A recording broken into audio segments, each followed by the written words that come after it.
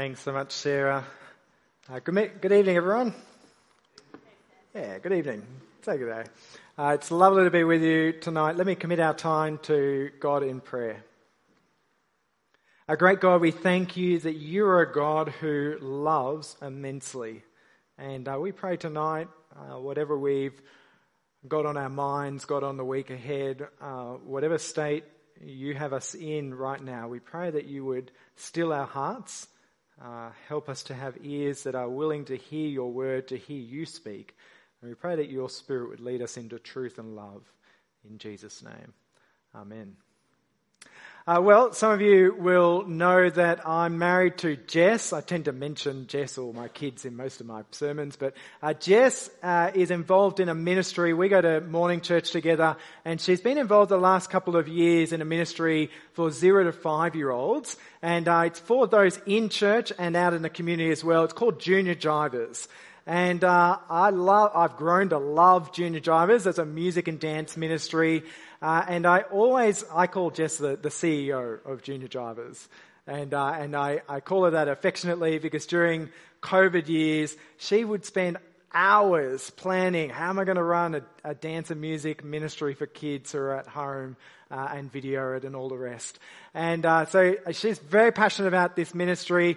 I always know when there's a new song that's been added to Junior Jivers because we've got a little 3.5-year-old Archie who tends to then go around the house singing that song or doing those actions. And every single night we still have to sing the goodbye song to Archie before he goes to sleep. And he loves it so much. But the latest song that's hit number 1 on the charts for Junior Jivers in the last week has been, now I'm going to get you to, you'll hate doing this, EC hates doing this, but all the other congregations got on board, so you've got to show me love. It's a bit like YMCA, but here you've got to use your hands from your seats. So we go, L, come on, follow, let's see those hands. L-O-V-E, I love you. Oh no, I got it wrong, so, oh yeah, no, that's right. I love you and you love me. Again, L-O-V-E. That's the way it's meant to be. Hey, you guys know it the best. You may or may not know that song. It's not written by the Wiggles. It's not Colin Buchanan. That's it. High five. And some of you are going, where's this going? It is a talk about love, but it's also about high five in the sense that we're in Galatians 5. So there's your memory hook. You're not going to forget it. Galatians 5. And the reason I'm telling you that is we're not actually going to be in Galatians 5 each week. We're going to be in different passages that Paul has written that we've chosen to associate with that particular fruit of the Spirit. But the fruit of the Spirit, here's the 2 key verses that mention them in Galatians 5. I'll read them to you. But the fruit of the Spirit is love, joy, peace, forbearance, kindness, goodness, faithfulness, gentleness, and self-control. Isn't it annoying you get forbearance and not patience? 9 fruit. Now, firstly, note, it's quite key that you just pick up this for the whole series. They're not fruits of the Spirit, they're fruit, singular, of the Spirit. And Paul is quite deliberate in making it a singular, collective noun, and his purpose in doing so is they come as a package. They're supposed to be... one person's described them well. They're like a 9-piece mandarin. You peel the skin, but there's all these different parts that join together. That's a helpful illustration because they're interrelated. You don't kind of pick, I'm more of a joy person, not into self-control. No, the fruit of the Spirit all develop as the Spirit makes you more like Jesus as a Christian.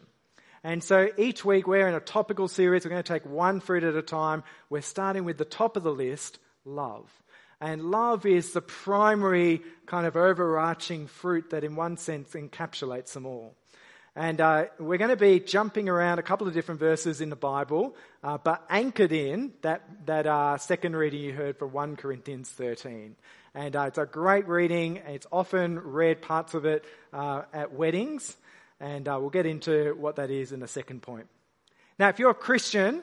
the big thing that I want to send you home tonight from EC or as you head on out to dinner, I want you to be more convinced than when you walked in that God's purpose for you out of this sermon is that you would pursue love more and more.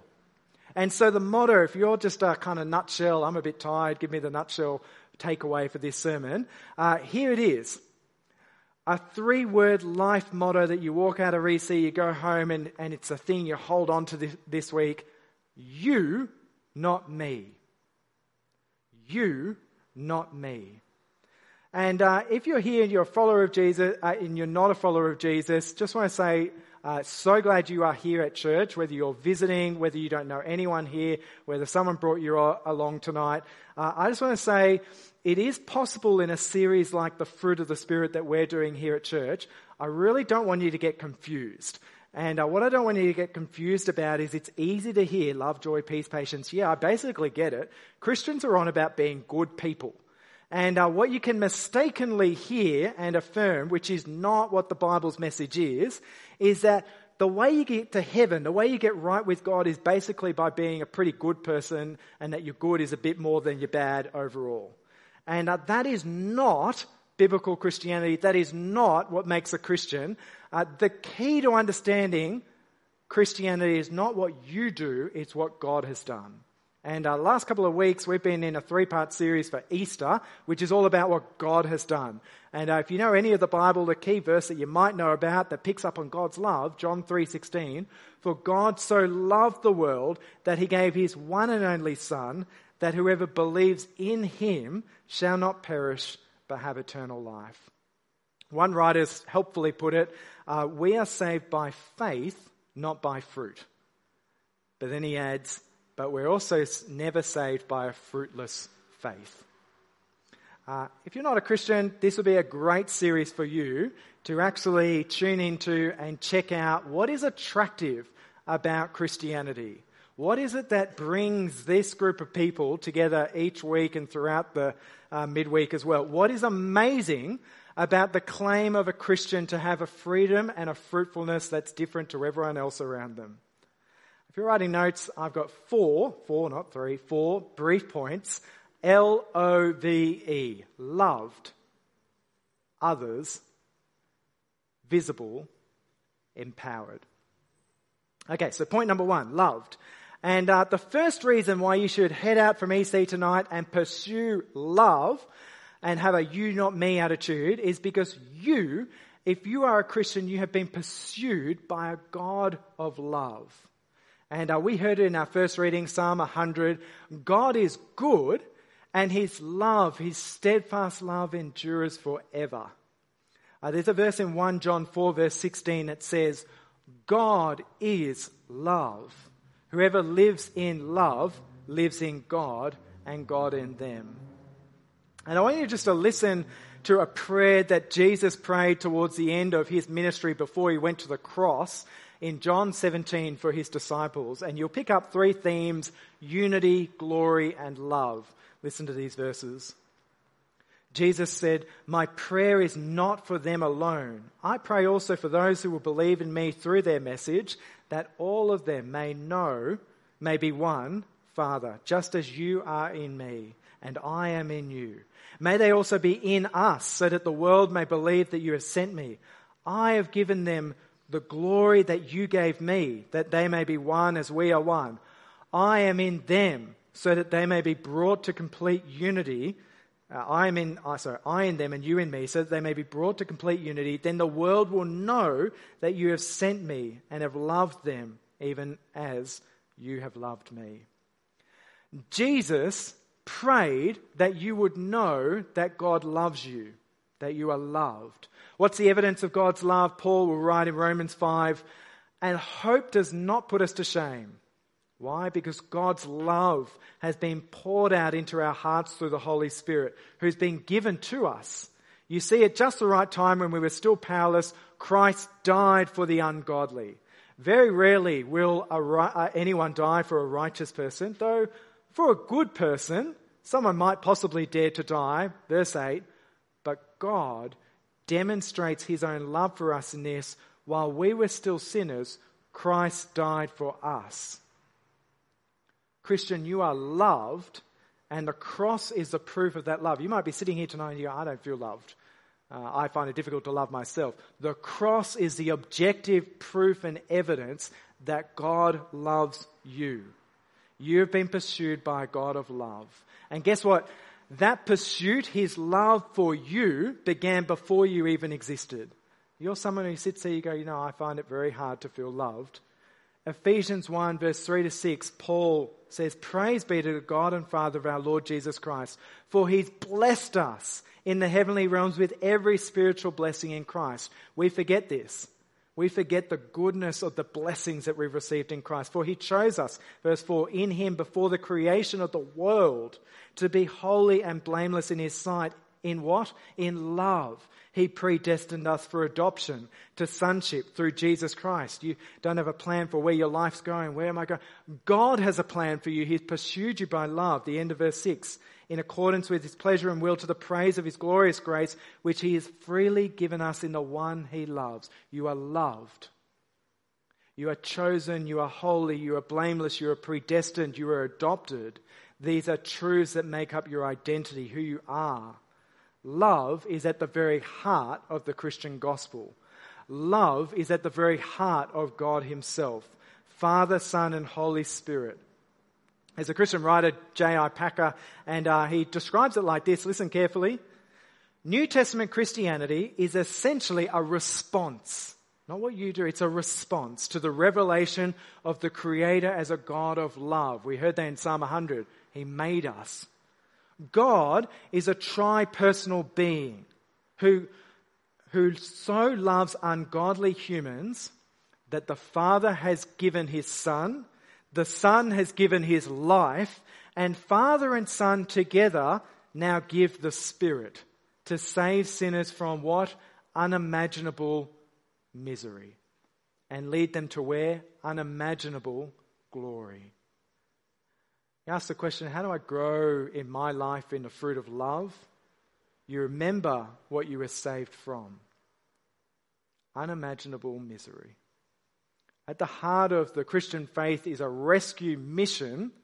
And what that means is we deserve the clear message, not a popular message at all, but the clear message of the New Testament, of the Scriptures, is that we deserve God's wrath and anger and fury and punishment eternally for our rejection of the God who made us. We deserve judgment for our sin. I want you to think, what's the opposite of love? And I asked that question at 4 p.m. and someone yelled out, hate. And there is a sense in which, hate, love, hate, they're opposites, aren't they? But I want to say, no, the opposite of love, different word, indifference. Indifference. The opposite of love is not caring at all. Yesterday we were out at St. Peter's, Watson's Bay, and we were running a marriage enrichment course in one of the middle sessions with a bunch of couples from different congregations here.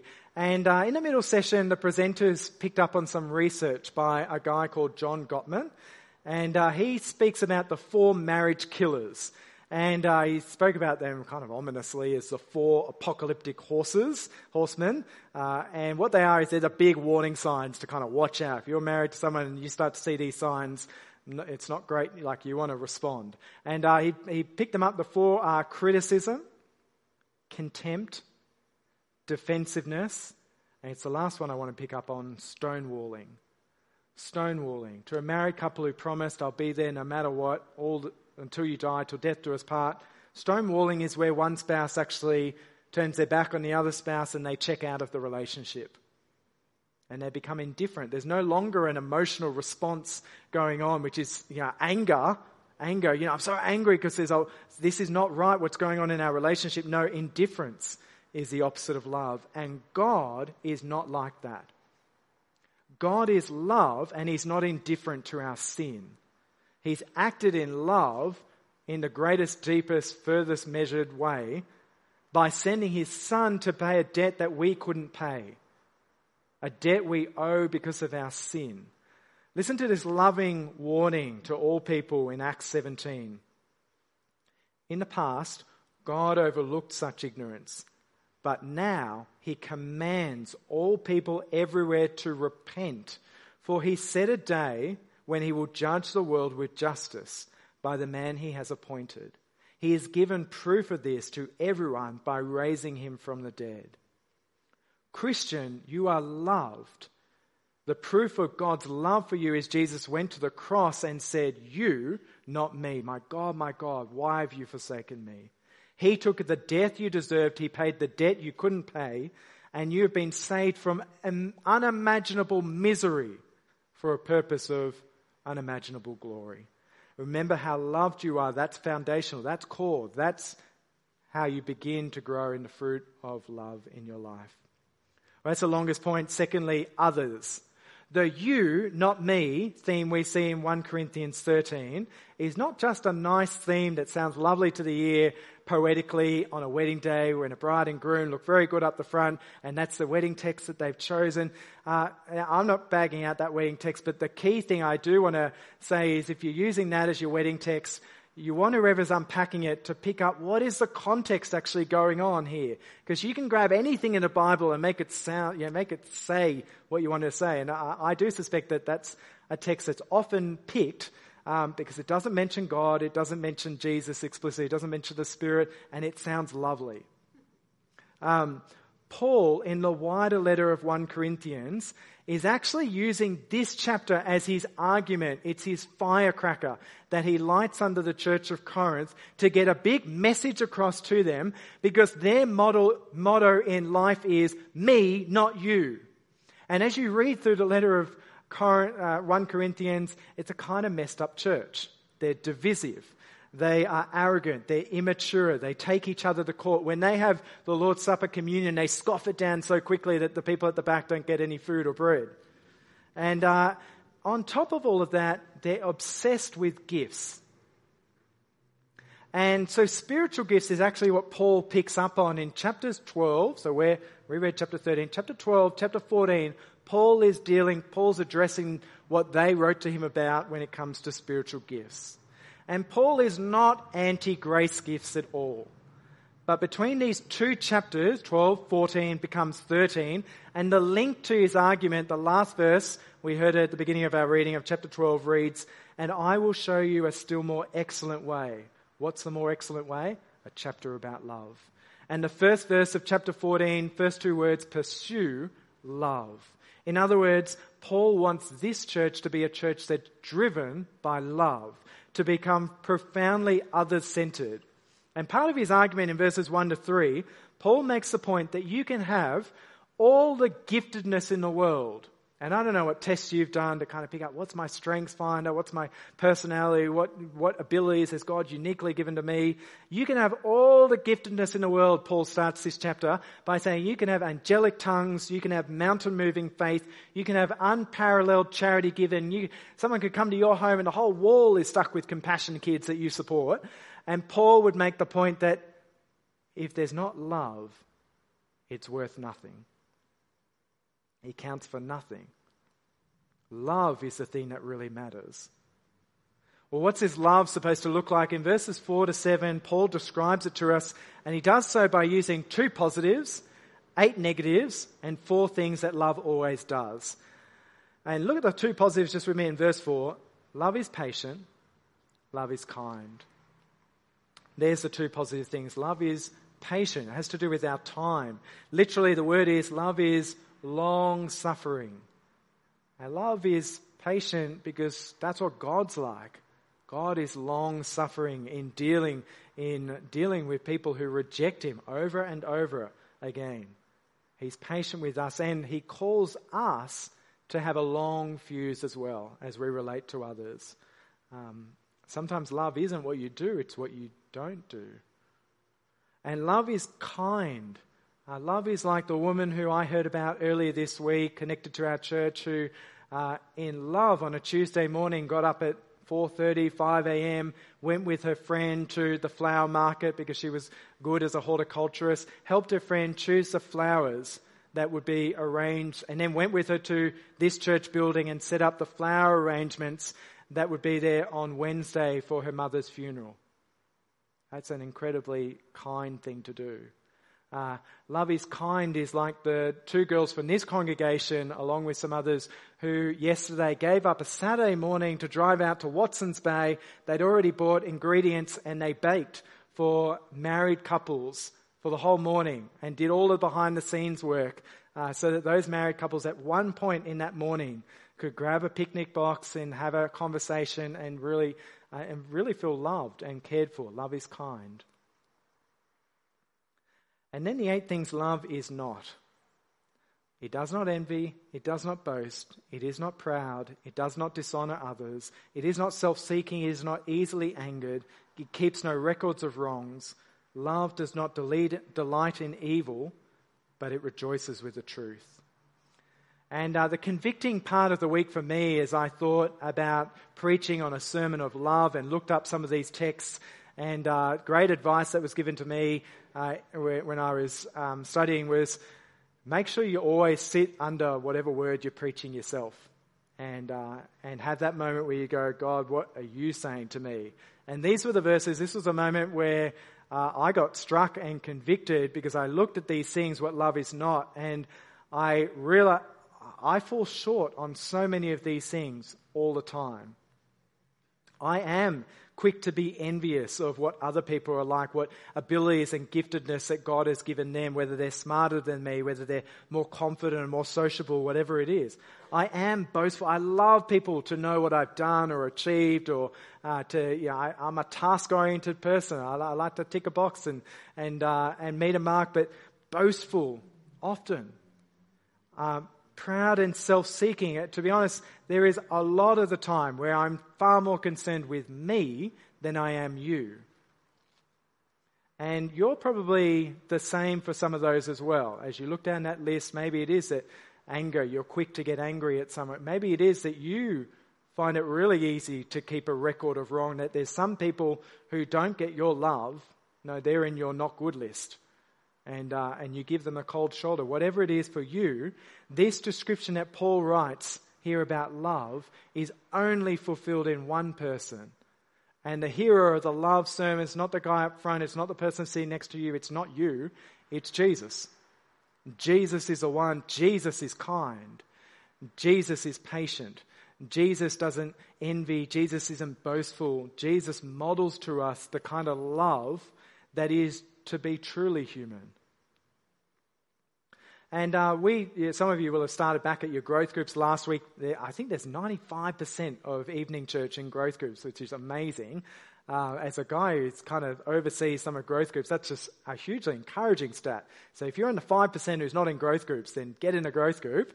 And if you're in the 95%, stay in a growth group. But one of the things that I certainly have a vision, I hope you have a vision if you're a growth group leader or just you are part of a growth group, is that our groups would be little ecosystems, hubs of love. So that we don't just become puffed up with a lot of knowledge, but so that we are grounded in the truth, but profoundly loving in the way that we relate to each other. And so I want to just set that as a bit of a challenge as you come back to growth group. May we be known, may our growth group, may you do your part within that growth group so that other people in the group feel safe. Safe to share what they honestly think, safe to ask a dumb question, safe to share what's actually going on in their life and not pretend and put up a face. Groups that will be patient with each other, groups where pride doesn't actually get in the way. You don't worry about coming to growth group because there's jostling or you feel like someone else just, is always looking down on you. No, the group motto is you, not me. You don't make it to a few weeks and you know someone's going to check up on you. Groups where it actually becomes easier to reject sin, A, because we talk about it, B, because we share vulnerably when we do sin, C, because we're quick to confess, but mainly because we don't delight in evil. We don't laugh about what other people laugh about. And groups where it's easy to live a holy life and choose God's way because we rejoice in the truth. We love the truth. We come home encouraged by what we saw in God's word together that night. And then the 4 things that love is always, verse 7, it always protects, always trusts, always hopes, always perseveres. And when I love like this, when you love like this, we're learning to live by the motto, you, not me. And I become more concerned than I naturally would be with your welfare, not just my welfare. And what it means is I'm not cynical towards what you say. Love always trusts. And it means that I want what's best for you. I'm filled with hope for you. I haven't written someone, don't want anything to do with them. No, filled with hope. And I stick by you. Love perseveres. And that's the kind of love that we want to keep cultivating. And we want that to be true of us as evening church. A love that's protective of the vulnerable amongst us, whether physically, abilities-wise, whether mental health, whether it's young, old, whether there's some season of life that makes you a more vulnerable person or trauma. A love that feels protective for the weak amongst us. A love that has a trust posture towards what's being taught up here on a Sunday from the front. A love that is hopeful. We are a church that is on mission. We want to reach more people and win them for Christ in this city. And you are hopeful about what God would do in and through a people committed and driven by love.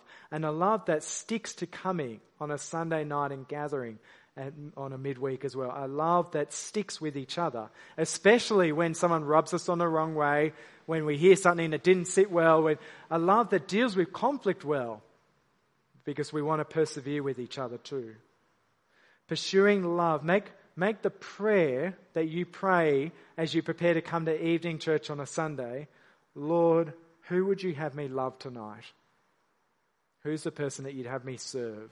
And then move toward people rather than away from them. L for loved, O for others. Thirdly, love is visible.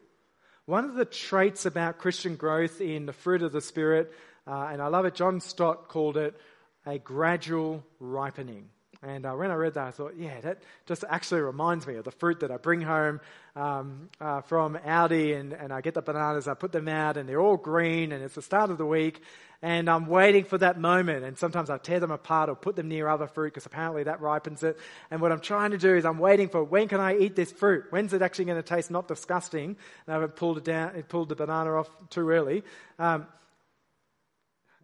Gone too long in that illustration. But the point is that Christian transformation is to do with our Christ-likeness, and it doesn't happen overnight. It doesn't happen straight away. We might have some days where, God, I just want to actually be more mature than I do want to be more like Jesus than I am. And I want to say it's a gradual thing. It's a gradual ripening. And one of the encouraging verses I don't even remember where it's from, but it's a verse to do with Timothy, I think, which is, let your progress be on display, that we're work in progress. And we see what God is doing in each other. How do we be sure, though?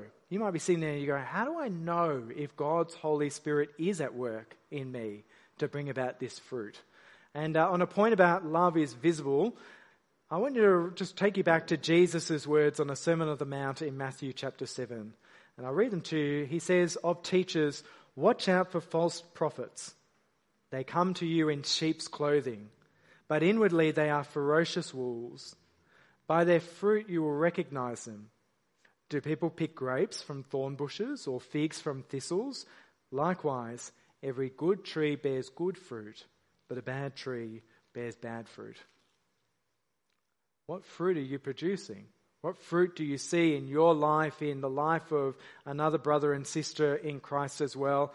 And what I'm not saying is that there's never any evidence of bad fruit. No, we're not fake Christians who turn up on a Sunday and I live the perfect Christian life. What did you do? No, we see that we're works in progress, but our fruit is one of the best measures for God's Spirit at work within us. And the key fruit to look out for, according to Jesus, when he taught his disciples in John chapter 13, and it's that, just to put it in context, at the start of that chapter, it's that scene where Jesus, the Master, the Lord, the one they've been following, gets down on his knees and he starts washing their disgusting feet.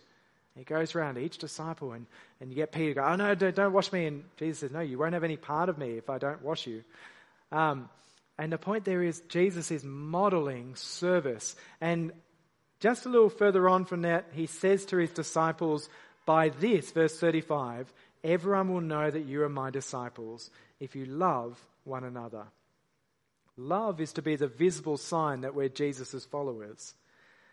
Jesus modeled in that moment one of the ultimate you, not me mentalities. And why does he do it? He's teaching them about why love matters most, and it matters most for our wider witness. It matters because it's a display in a visible way of what God's doing in us. Later, John will write in his letter, 1 John 4 verse 12, no one's ever seen God, but if we love one another, God lives in us and his love is made complete in us. John saying, just in a different way to Jesus, but similar point, that our practical, our sacrificial love helps make visible to the world and other Christians that God's life and his love is at work in us. And I think that's a great challenge for us as we live in the city that we live in this part of the world, because we're surrounded, we study alongside, we live with people, we have family members, friends, we're in a community that is very visually oriented. We live in a city that is very obsessed with property and aspires to living on harbour views. We live in a city that loves fitness and looking as good as we possibly can and spending big money to do so. We live in a city that is very concerned with status and having titles next to our name, the job, we want a good job and not a bad job. We want a good education and not a bad education. We want our car that we drive to look good. But as Christians, what we need to remember is from our last series in Mark 8, what Jesus said, Mark 8:36, what good is it for someone to gain the whole world and yet forfeit their soul? If, like me, you want to see more people won for Christ filling this building, then pursue love. I remember some years ago, I was doing an interview for a church, for a job, and there were a couple of warning signs along the way, but towards the end, I got asked lots of questions. Towards the end, I got an opportunity to ask a question. I wasn't getting a good vibe, and I just asked the minister of this church, I just said, do you love the people at your church? And he couldn't give me a straight answer to that question. And so I had no hesitation in turning down that job.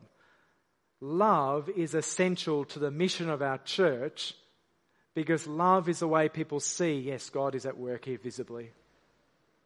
Well, finally, loved, others, visible, and lastly and shortest, empowered.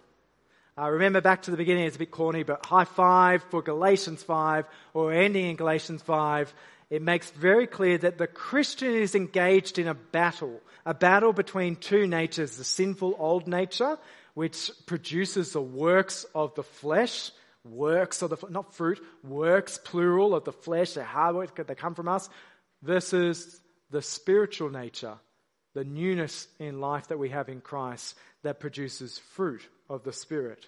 And in this Galatians 5 chapter, we're called throughout it to, verse 16, walk by the Spirit, be led by the Spirit, live by the Spirit, and keep in step by the Spirit. And the point is, if we're to love and produce the fruit of love in our lives, it's going to be an empowered love. I remember a while back, someone sent me a meme, and the meme was just a poor old guy who's going up an escalator and he tumbles down, and in a very embarrassing way, he's falling down this escalator head over heels, but despite all of his efforts to go down the escalator, this escalator is just taking him onward and upward. And I remember just laughing at it. It had the title Sanctification, and I just thought it is a great illustration for something true about our Christian life that reminds us that because God's Spirit is at work in us, even when we stumble, even when we backslide, we can be sure that God is determined to work in us to take us onward and upward to be more like Christ, from one degree of glory to another. He is dedicated and has poured into your life His Holy Spirit to bring about the fruit of love. And the Christian life is not perfection. The Christian life is progress. The Christian life is seeing progress, that it's not me. It's you, not me, rather than me, not you. So pursue love. Let me pray for us. Our great God, we thank you that you're gracious toward us. You don't treat us as we deserve. You love us, and you've shown us that in the most ultimate way. Make your love known to us in a way. I pray for anyone here tonight who struggles to really believe, yes, I am loved. Would you drive home to them the adopting love of what it means to call you Father and to be truly known, fully accepted, sins taken as far as the east is from the west. Help us to be others-centered Help us to be visibly demonstrating the love that you've poured into our hearts in a way that we love others. And we pray that we would do it not in our strength, but in the strength that you supply, that you empower by your Holy Spirit. In Jesus' name, amen.